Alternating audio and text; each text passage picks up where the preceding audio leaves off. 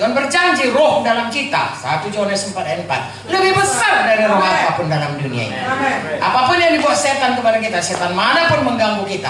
Saudara lihat tadi malam, kan tidak ada yang bisa mengganggu. Karena banyak orang datang itu, saudaraku masih terikat setan. Tapi tidak bisa berkutik, karena saudara berdoa. Berbulan-bulan saudara berdoa, berpuasa lagi. Dalam nama Yesus, roh jahat tidak bisa kau berkutik. Terikat semua. Dan Mazmur 2 berkata, kalau dia berusaha melepaskannya, Tuhan tertawakan dia. Haleluya, saudaraku. Dengan arti kata, tidak ada kuasanya untuk melepaskannya. Kuasa nama Yesus, nama di atas segala. Segala lutut bertemu kita. Hanya kita katakan, kita usirkan dalam nama Yesus, semua roh jahat harus tunduk. Nah, itu dikembalikan kepada kita. Jadi Tuhan mau kita ini, ya, semua hidup berkuasa. Amen. Tidak lagi di bawah hamba dosa, tidak lagi di bawah setan. Amen. Tidak lagi bisa ditipu, tidak lagi seperti dikatakan semalam, setan itu datang mencuri, membunuh, membinasakan. Tidak bisa. Wahyu 12 ayat 11 berkata, kita mengalahkan itu dengan darah Yesus. Amen. Dengan perkataan kesaksian kita, dengan hidup kita yang tidak sayang kepada nyawa kita. Amen. Untuk Tuhan. Haleluya. Memangnya saudaraku, kita sesudah kita hidup, saudaraku, ya, dihidupkan oleh Tuhan, kita hidup untuk Tuhan saja.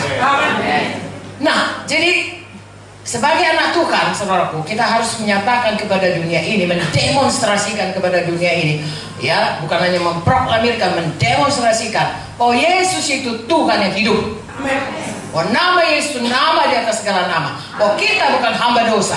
Amen. Kita hamba kebenaran. Amen. Hidup kita adalah mempermuliakan Tuhan. Itulah yang dipilihkan Tuhan. Jadi orang-orang Kristen adalah orang-orang lebih dari orang yang menang. Amen. Sebagai bintang-bintang yang bercahaya di dunia ini. Amen. Mungkin saudara, ya, secara dunia tidak punya kedudukan tinggi, tapi secara rohani saudara memerintah. Amen. Di dalam rumah tangga saudara, saudara memerintah, tidak sembarangan setan bisa menyentuh. Amen. Di dalam profesi saudara dan kepemilikan saudara, apa yang diberikan Tuhan berkat, saudara yang memerintah. Amen. Ya, saya ingat saudaraku, saya pada waktu saya belum selamat, kadang keluarga-keluarga, ya, paman saya atau saya kerja keras pun dia, ya, kita nggak tahu, tiba-tiba rugi, habis semuanya. Lalu kemudian saudaraku disimpan uang, tiba-tiba sakit. Pergi berobat, habis semuanya. Itu kan dicuri sama setan. Ya, baik-baik mereka, saudaraku. Ya, tiba-tiba bertengkar, pecah rumah tangga. Di dalam Tuhan, Tuhan berikan otoritas. Kita menang. Dan Amen. Itu semua untuk kemuliaan bagi nama Tuhan. Itulah kita diciptakan Tuhan untuk berkuasa di bumi ini untuk mempermuliakan nama Tuhan. Amen. Satu lagi, Tuhan berkata di dalam Kejadian, saya percaya saudaraku, Gembala Sidang akan mengajarkan saudara sehingga semua kalian di sini adalah pemenang-pemenang. Haleluya. KKR menang, non KKR pun menang. Bisnis pun menang. Apapun jabatan saudara menang. Apapun profesi saudara menang. Dimanapun saudara, kapanpun, apa saja pun, saudara lebih dari orang yang menang. Tuhan sudah memberikan kuasa itu. Haleluya. Jangan kecil hati kalau belum jadi itu. Maju terus. Ya, pegang iman, pegang janji. Malah dikatakan tadi malam saudaraku, ya, semua janji Tuhan ini datang kepada kita dengan iman. Orang berkata, kau bilangnya kau sudah kau berkuasa, aku tengok kau, ya, masih berantakan di rumah tanggamu. Jangan mau mundur. Ya, Ibu Joyce berkata, seperti pohon ara yang besoknya baru nampak kering. Ya, kalau kita sudah proklamirkan Tuhan yang menang, nama Yesus yang menang, itu pasti jadi. Ya, haleluya. Tekun terus. Amin, saudaraku. Kita adalah yang bertekun dan hidup. Kita bukan orang yang menyerah lalu binasa. Tidak. Kita orang yang lebih daripada orang yang menang oleh karena Kristus yang mengasihi kita. Amin. Satu lagi saudaraku, ayat 28. Jadi Tuhan mau supaya kita segambar dengan Dia dan dipulihkan. Tuhan mau kita berkuasa dan dipulihkan. Haleluya. Dan yang berikutnya dikatakan di sini ayat 28, Allah memberkati mereka, Kejadian 1 tadi.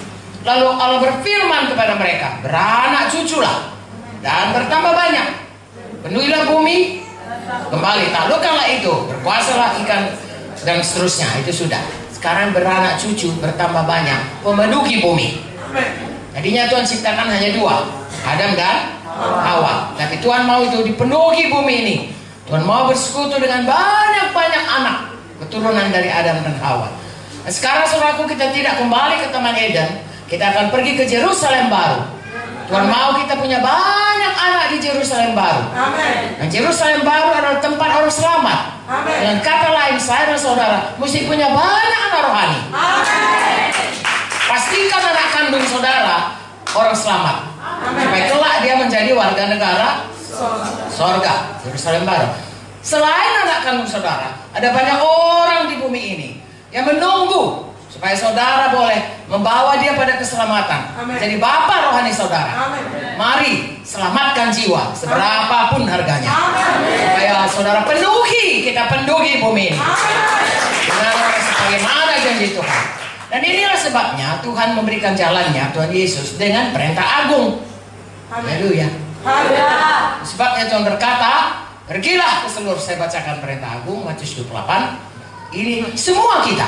Amen. Tidak terkecuali perintah ini supaya kita semua punya anak banyak nanti di sorga. Amen. Saya bacakan Matius 28 ayat 18. Yesus mendekati mereka dan berkata, kepada aku telah diberikan segala kuasa di sorga dan di bumi. Amin. Amen. Karena itu pergilah, jadikanlah semua bangsa muridku dan baptislah mereka dalam nama Bapa dan Anak dan Roh Kudus, dan ajarlah mereka melakukan segala sesuatu yang telah kuperintahkan kepadamu. Dan ketahuilah, aku menyertai kamu senantiasa sampai kepada akhir zaman. Amin. Amin. Inilah perintah Tuhan supaya kita pergi kemana? Ke seluruh dunia. Amin. Ya, untuk apa? Untuk memberitakan Injil. Dan siapa yang percaya supaya dimuridkan menjadi murid. Dan kemudian tentunya melalui baptisan dikatakan di sini. Dan kemudian mengajari mereka. Dan Tuhan mau menyertai kita. Amen. Sampai kepada akhir zaman.